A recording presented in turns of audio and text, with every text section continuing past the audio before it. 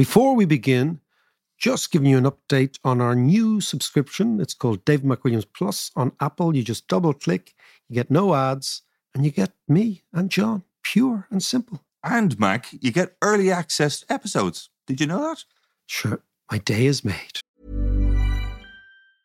Quality sleep is essential. That's why the Sleep Number Smart Bed is designed for your ever-evolving sleep needs. Need a bed that's firmer or softer on either side? Helps you sleep at a comfortable temperature? Sleep Number Smart Beds let you individualize your comfort so you sleep better together. J.D. Power ranks Sleep Number number 1 in customer satisfaction with mattresses purchased in-store. And now, save 50% on the Sleep Number Limited Edition Smart Bed for a limited time. For J.D. Power 2023 award information, visit jdpower.com/awards. Only at a Sleep Number store or sleepnumber.com. There's never been a faster or easier way to start your weight loss journey than with PlushCare.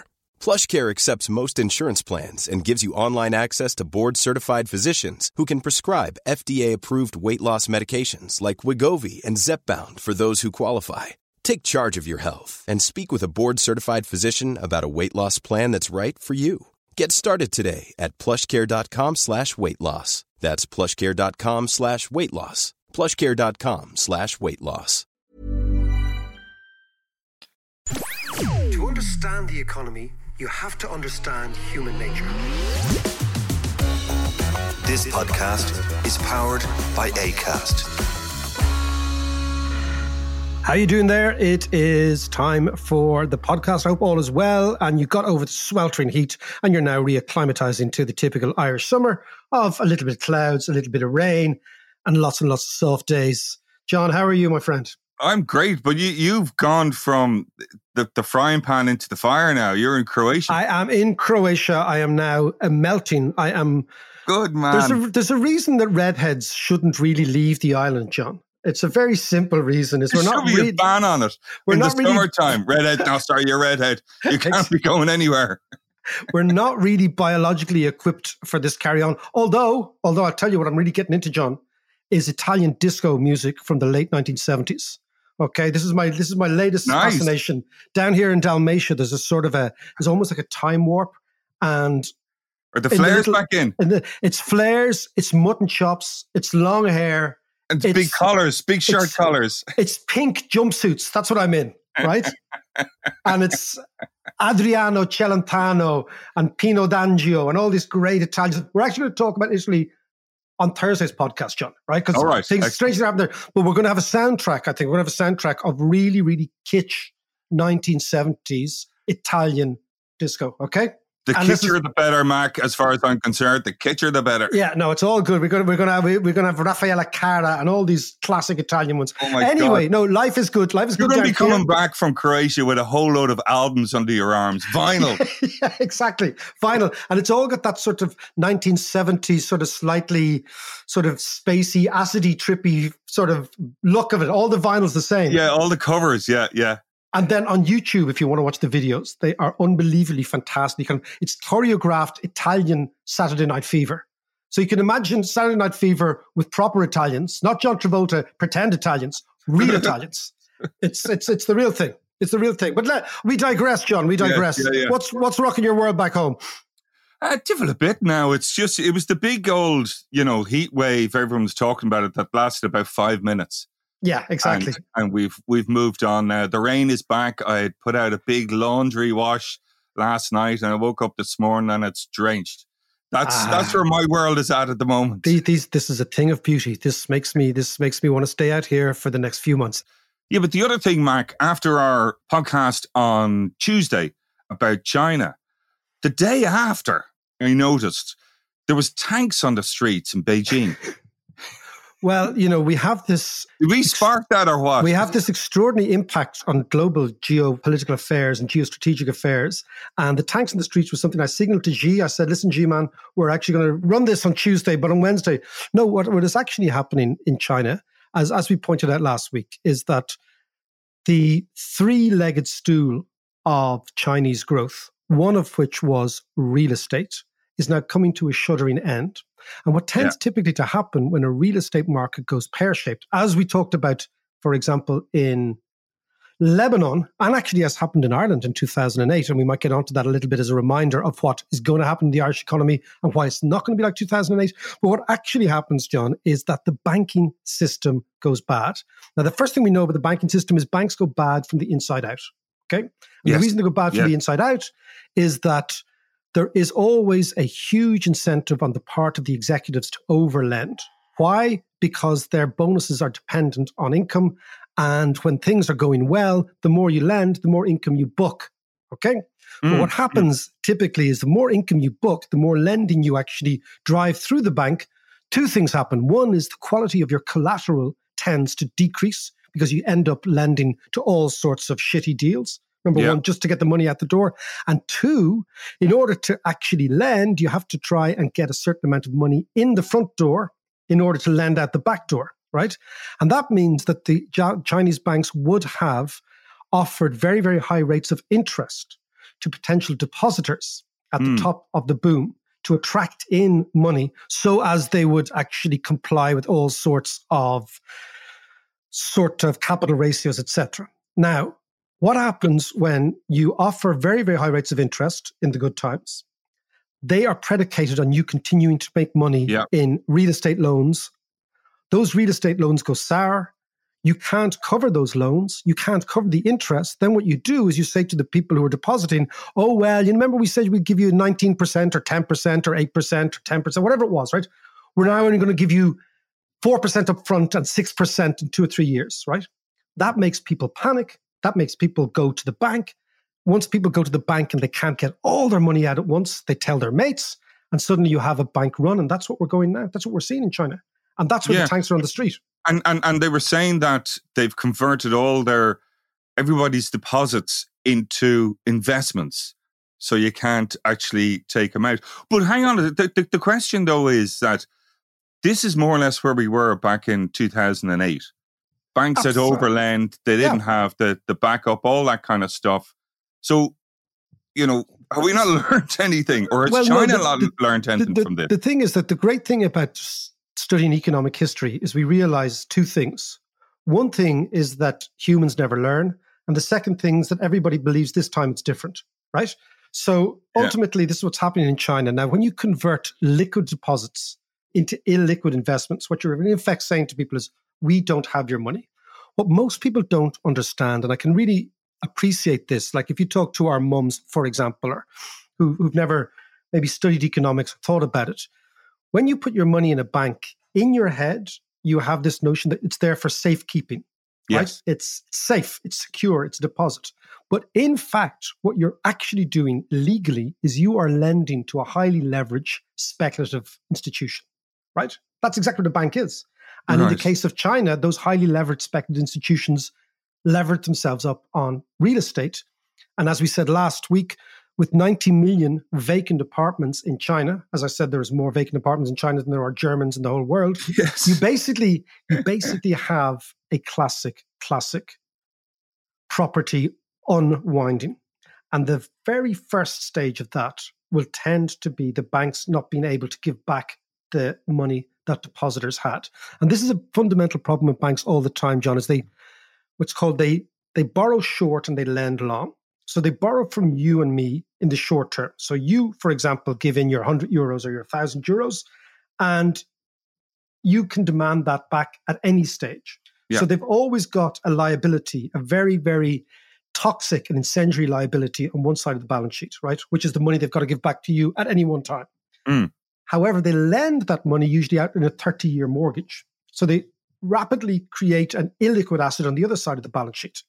And this is all fine as long as the treasury in the back of the bank can play the game. But if, for example, you, John Davis, decides, I want my money back, they can't sell that mortgage to generate the liquidity to give you the cash. And unless the central bank continue to bail them out, which happens in many, many countries, they go bust really quickly. But the central bank is supposed to, the role of the central bank is to be keeping an eye on these fellas anyway, to go, whoa, hang on a second, you're a bit over leveraged here, you're lending too much or whatever. But what we know is that central banks in booms tend to play golf with bankers, right? True. And then the boom gets boomier. The boom gets boomier. And then what happens is, so the central bank is always going to be incredibly lax in a boom.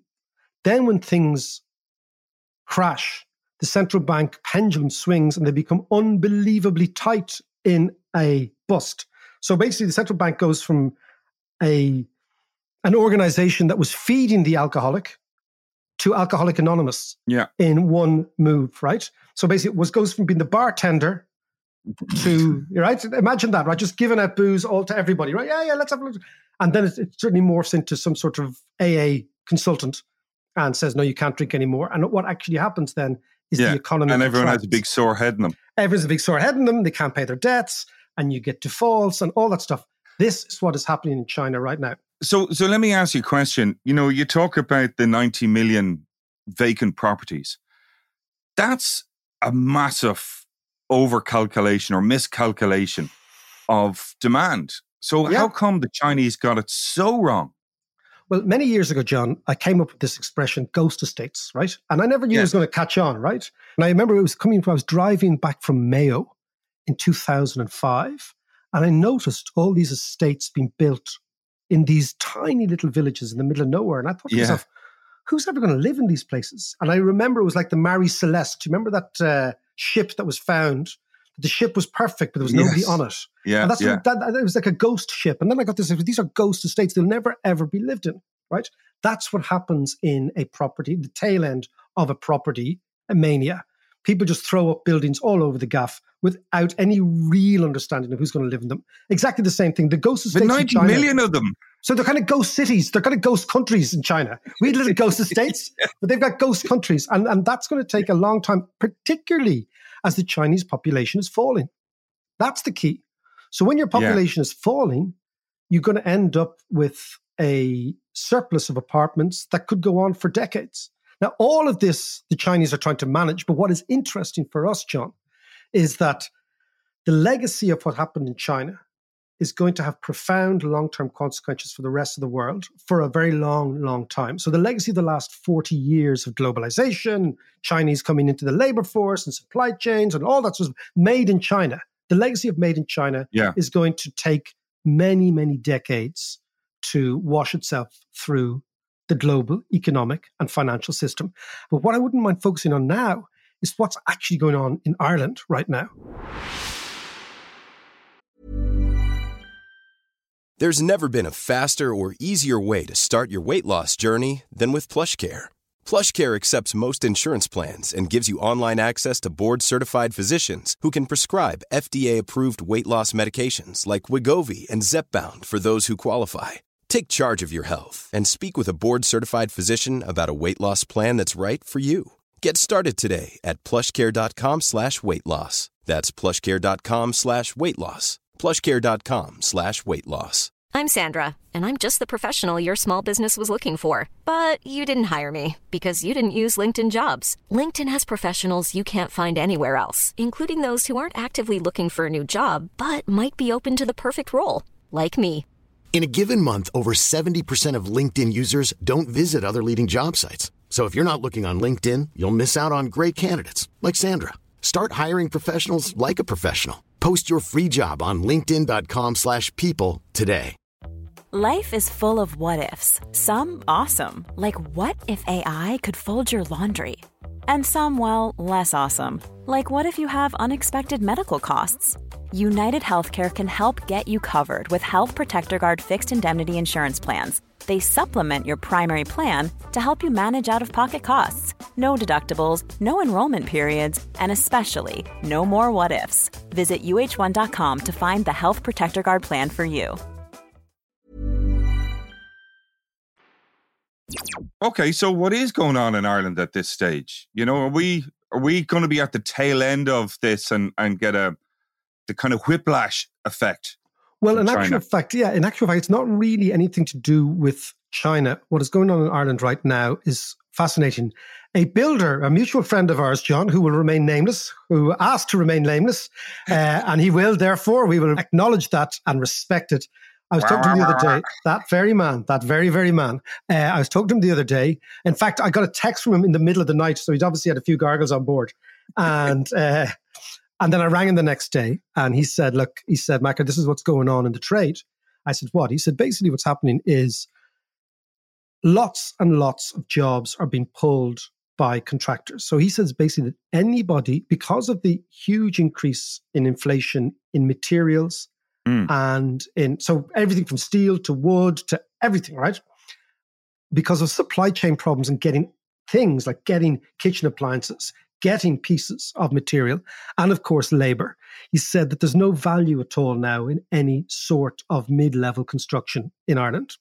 And what he's seen as a builder is that lots and lots of clients, let's say kind of upper end clients who might be buying houses, refurbishing them, so they have money in their back pocket. Maybe these refurbs everybody seems to be doing that at the moment. Yeah, so like maybe these refurbs are like £1 million or 700 grand or whatever. He's basically saying that the budgets that they jotted down last year, let's say 700 grand for a job, is only now getting a proportion of the job. So many of these clients have no real urgency. They don't have to do the job. So they're pulling, they're cancelling. They're basically saying to the subcontractors, no, we're going to wait until next year. So he said there's a dynamic in the construction industry, which is the following. Huge jobs like the Children's Hospital or Intel Fabs and these sort of ones that have a timeline are going ahead, irrespective of and pushing through the inflation. Yeah. But he said any other job, which he reckons is about half the industry, which is predicated on somebody saying, do you know what, do I need to build today? Do I need to do this refurbishment? Do I actually need to throw good money off after bad? They're actually stopping. So what he's saying is that what they're seeing on the ground up in construction is this tsunami of cancellations. And he said, of course, what happens, and this is how recessions happen, and this is a fascinating thing about economics. Maybe actually we'll this in parentheses, this podcast will be, why do recessions happen, right? Yeah. What he says, and it's true, is that basically all the subbies then talk to each other, all the clients then talk to each other. Certain person cancelling prompts another person to cancel. They talk to somebody else, and you get this from what was initially one or two outliers. You get this extraordinary surge of cancellations. And he said across the building industry, what he believes is that the winter is going to be appalling in the industry in Ireland because all jobs are cancelled because people are waiting for prices to fall. But in the meantime, what could happen then is that people, while projects are on hold, people go off and do other stuff. So even when prices do fall, then there's not going to be the workers. The trades guys are going to be moved on, either move country or move job or career or whatever. And we'll have this job shortage again. I think that could happen. I don't think it's going to be half as extreme or anything as extreme as the case in 2008, 2010, which I'll go back to in a second. Why? Where you actually got mass emigration of a whole blue-collar class in Ireland and a service class, but mainly a blue-collar class. But why wouldn't that happen now? Because in 2008, we experienced what's called in economics a balance sheet recession. So what actually happened is because the balance sheet was so leveraged to property that on the asset side of the balance sheet, you had houses, and on the liability side of the balance sheet, this is the national balance sheet. This is the balance sheet of all the people. You had debt. And once house prices started to fall by 10, 15, 20%, and then down to 50%, right? The asset side of people's balance sheet was down 50%. But the debt side stayed the same. And because interest rates were positive, the debt side actually increased. So you had what's called a balance sheet recession. You had the collective balance sheet of the country collapses, which means that it takes ages and ages to get out of that because you have to wait until house prices start to rise again, which is what happened in Ireland. But that takes years, not months. We're not looking at that now. What we're looking at now is something much more akin to a short recession. Not a particular shock, a creeping short recession. Explain that a bit more. So how recessions happen, it's fascinating. People always feel that there has to be a big shock to the economy for a recession to happen. But what we don't appreciate is that basically economics, as we say at the very, very top of the show every week, John, is about human nature. And humans are a social, playful, gossipy, chatty animal. And what tends to happen is that humans infect each other with confidence and infect each other with depression, okay, when it comes to the economic cycle. So if you imagine the growth of an economy is, let's say, a steady state of 3 or 4%, okay, and the reason the growth of the economy is 3 or 4% is that's typically the rate of increase in the population plus the rate of increase in productivity, okay? But around that straight line, you have these peaks and troughs and peaks and troughs, right? And those peaks and troughs are what we call upswings and downturns, right? And that's actually what the economic cycle is. So as I've always said, the economic cycle is nothing more than human nature. And what we're seeing now is that having been very optimistic about the future about 2 or 3 months ago, people are now becoming less optimistic. They're pulling jobs. But because everybody chats and talks and gossips, and because humans actually, despite economics saying that humans are rational, etc., most humans not only are not rational, we're irrational. And not only are we irrational, we don't really know our own mind at all. We're unbelievably influenced by the last conversation, right? That's what we are, right? Of course, So despite the fact that all our philosophy and humanism says that we are individuals, you go back to Rousseau and all these characters, right? When they're trying to figure out humanity and they're trying to figure out we are individuals driven by free will, which is... When you go back to the life of Brian, Mac, well, you are all individuals. Yeah, we're all I'm not. I know. Actually, it's funny. When I was in Lebanon and I was in Baalbek, right, in this religious place, okay, and it was being taken very, very seriously, and people were talking in hushed tones about, the Nazarene and talking about holy men, and all I had is this image in my head when I was doing these pieces to camera of English lads with tea towels on their heads pretending to be Arabs. And Jesus, or even before Jesus, pretending to be Nazarenes and Jews and everything. And I thought, he's not the Messiah. Judea. All that shite, So I was trying to do these really serious pieces to camera in front of these Roman ruins. The sun was going down. It was sunset. And I was trying to be evocative about the origins of money. And all I had in my head was images of, John Cleese with the tea towel in his head. But I digress. Classic movie. Love it. One of my favorites. No, it just makes me laugh and laugh and laugh. And what makes me laugh even more, for younger listeners, you will not realize that movie was banned in Ireland. Yes, it was banned in Ireland. Think about how mad this country was. Think about how much of the blasphemy of it all. So again, I know if you're a younger listener, you might not be able to get your head around it. But the country that John and I were brought up in banned the life of Brian. Yeah. It was actually banned. And what it led to was an extraordinary black market in Dunleary off the mailboat in VCRs with tapes of the life of Brian. Or if you're unlucky, you get a Betamax. Yeah, you could never play it. Exactly. But that's the beautiful thing about economics, is that you ban something and the law of unintended consequences is that something else happens. And for example, in the case of banning the life of Brian, the economy evolved, it adjusted, and what we got was our entire road of Windsor Park had more copies of the life of Brian than at any other stage because it was banned, which is like the beautiful thing about economics. Anyway. So true. Yeah. It's like as Turlough de Brockham said in the Inish Man piece about the Irish language. I said, what would the best thing you could do for the Irish language? And Turlough says, just ban the fucking thing. And you would have this huge thing. But let's get back to economics. Yes, economics. That's what we're here for. So the reason recessions happen is because the social animal influences each other, and we behave much more like a herd than like a free-thinking sovereign individual. So what happens on the upside is we get giddy together, and on the downside, we get depressed together. And how this manifests itself is in prices fall very, very quickly. People increase their savings, so the savings ratio of the country goes up. People temper their spending. And of course, what happens, if you're tempering your spending, that's okay, John. But if everybody's tempering their spending at the same time, that causes demand in the economy to crater. And therefore, you get what looks like a recession. And of course, this plays out. But as long as the key metrics are not really out of whack, what you'll tend to have is what I would call these kind of soft recessions. And I think that's what we're going into now. So, okay, sorry, just explain to me, what are these key metrics? Right, so for a country, what I would call a liberal, social democratic, advanced country, like any country in the northwest of Europe and the United States, although the United States as liberal and social democratic might be a bit of a stretch as a description these days, but we can come back to that in a sec. Yes. Basically, the key metric, the first one is debt to income ratios. Right? Okay. Which we know is debt to GDP or GNP ratios.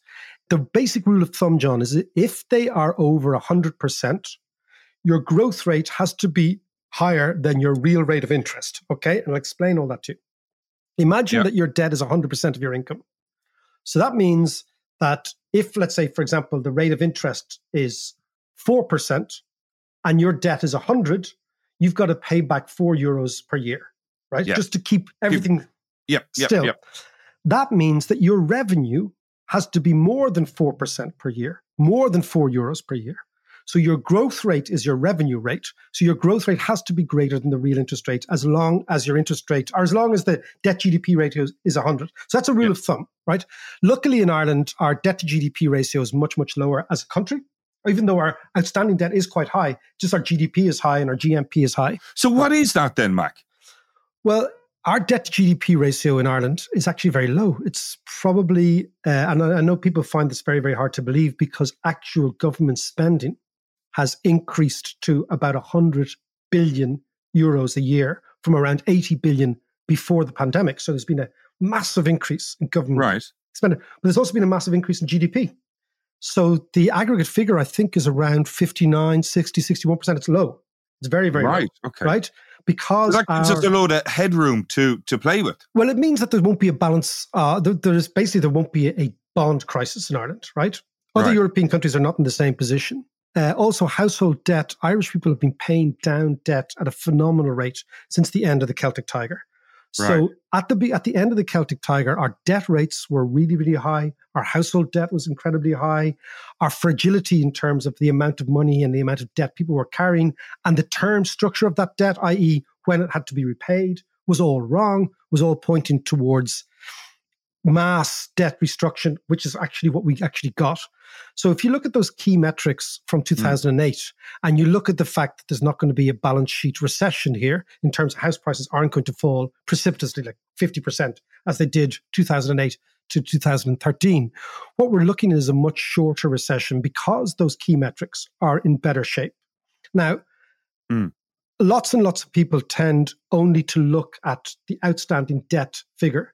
They don't look at the outstanding debt as a relationship to income or to assets and all these other things, which count enormously. So my own sense is that, yes, there's going to be a slowdown. Yes, we're going to feel it in the construction industry. Yes, we're going to feel it in retail sales. But ultimately, it's going to be much, much slower, probably not unlike the recession we had in the early 90s. We had a recession from 91 to 93, which was extremely shallow, particularly coming against the background of the recessions of the 80s, which were very, very deep.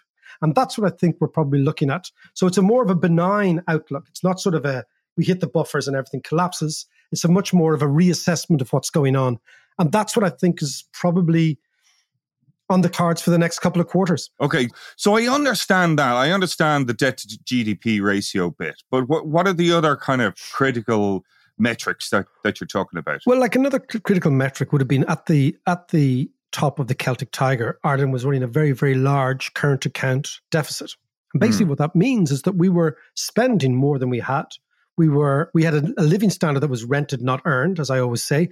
And ultimately, in order to finance that, so for example, in 2007, there were more Mercedes sold in Ireland per head than in Germany, right? And you fucking love that, don't you? And you see, and the problem with a Merc, right? We know in Ireland that what a Mercedes is, it's basically your opportunity to give the two fingers to the neighbor you can't stand, right? Yeah. Right, you buy a big fuck off Merc and it's like, nah. It's whipping your schlong out. It's whipping your schlong out. Now, that schlong, that mechanical and metallic schlong, John, was made in Germany, right? Now, think about what happened. Paddy bought German cars, which were financed by loans given to Paddy by German banks. So at the end of the day, Paddy ended up owning bits of Germany, but owing bits of Germany back to Germany, right? And that's actually what happened. So that's a way of looking at the trade deficit and the current account deficit. Again, this time around, the cash flow position of the nation is much, much stronger. There's a trade surplus, there's current account surplus, all that sort of stuff. So when you look at those sort of, what you're trying to do, John, what we're doing in the podcast is we're giving out for free what Moody's and Poor would charge €1 million for, which is how do you figure out sustainability of a country? Like if we were the Department of Finance and we rocked up at Moody's and Poor, we get £1 million for this shit. Should we not be changing our business plan then? To just moody and slightly poor. Moody and grumpy. And grumpy. But so what we're doing is that, so this is what these extraordinary geniuses at the rating agencies do for a living.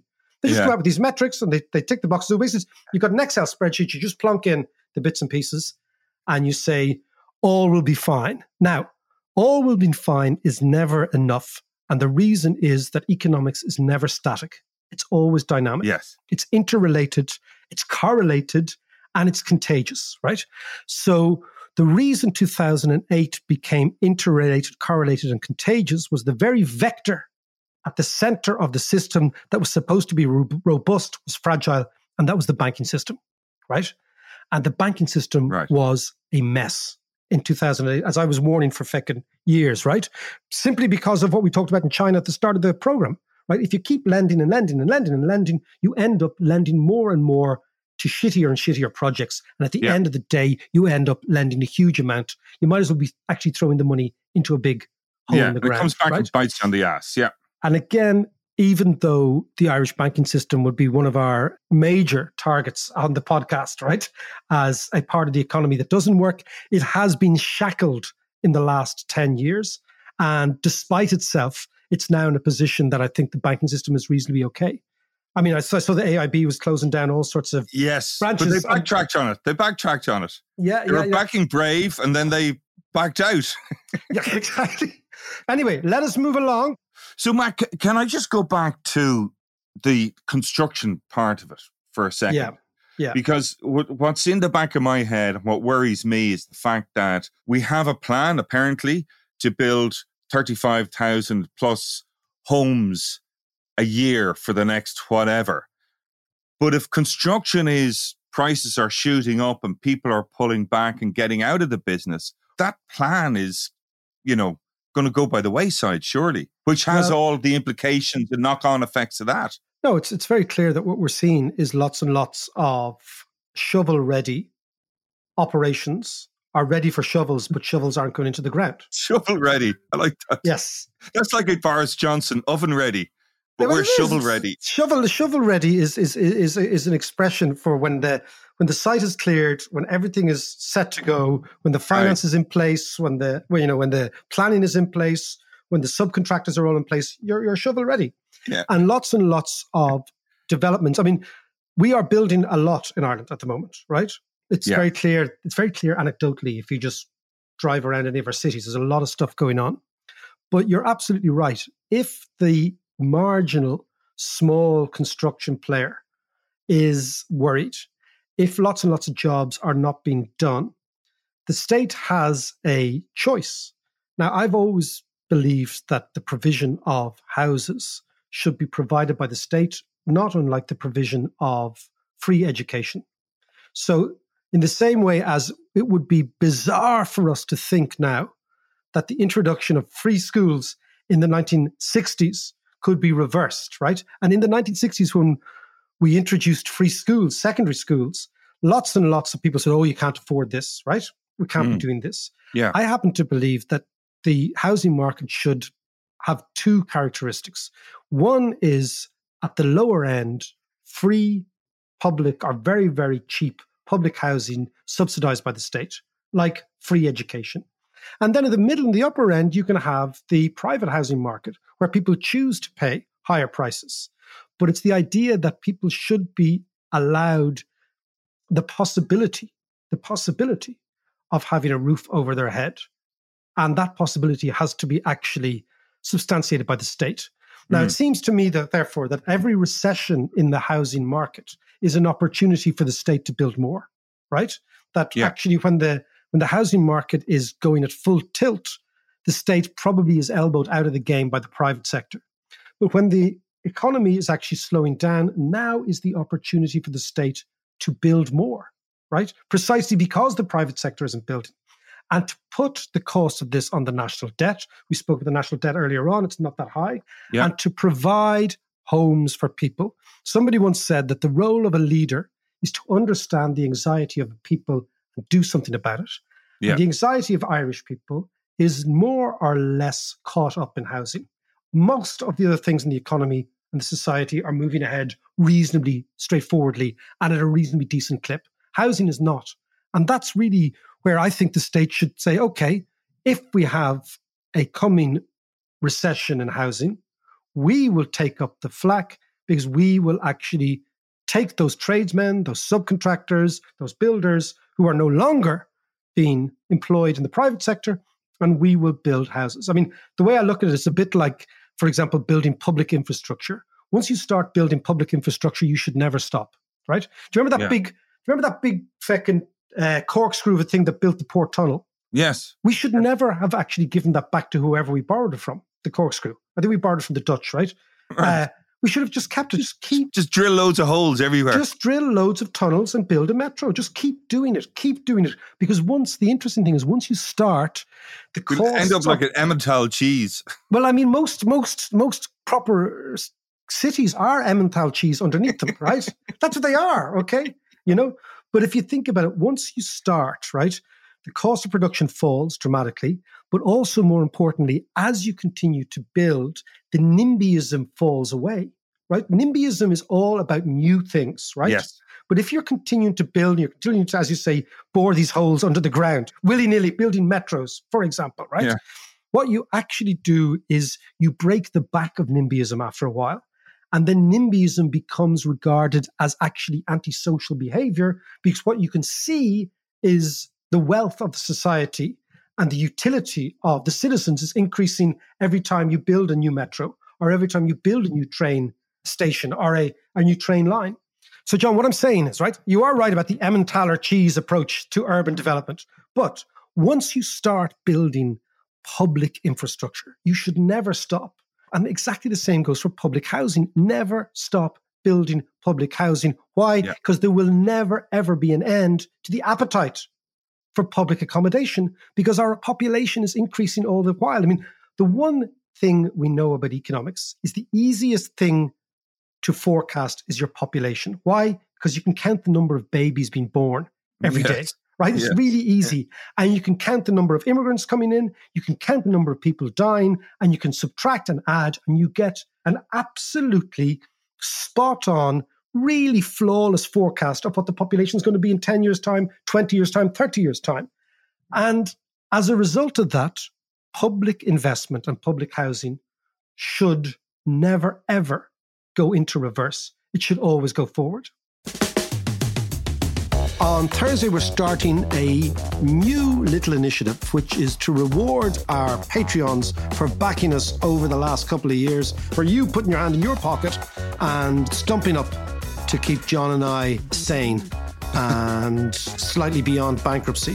What we're doing is every week on our Patreon site, there are dozens of questions come in. We try to answer them, but from now on, we're going to answer them on the podcast. So that is patreon.com/David McWilliams. Sign up if you're not a member. If you are a member of the gang, by all means, anything that's on your mind, anything that's annoying you, issues you want explained, clarified, just jot them down. And every Thursday, we will answer some of your questions. Thanks so much. Talk to you Thursday.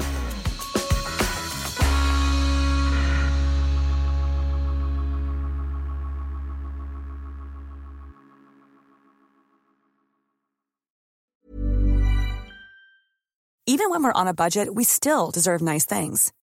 Quince is a place to scoop up stunning high-end goods for 50 to 80% less than similar brands. They have buttery soft cashmere sweaters starting at $50, luxurious Italian leather bags, and so much more. Plus, Quince only works with factories that use safe, ethical, and responsible manufacturing. Get the high-end goods you'll love without the high price tag with Quince. Go to quince.com/style for free shipping and 365-day returns.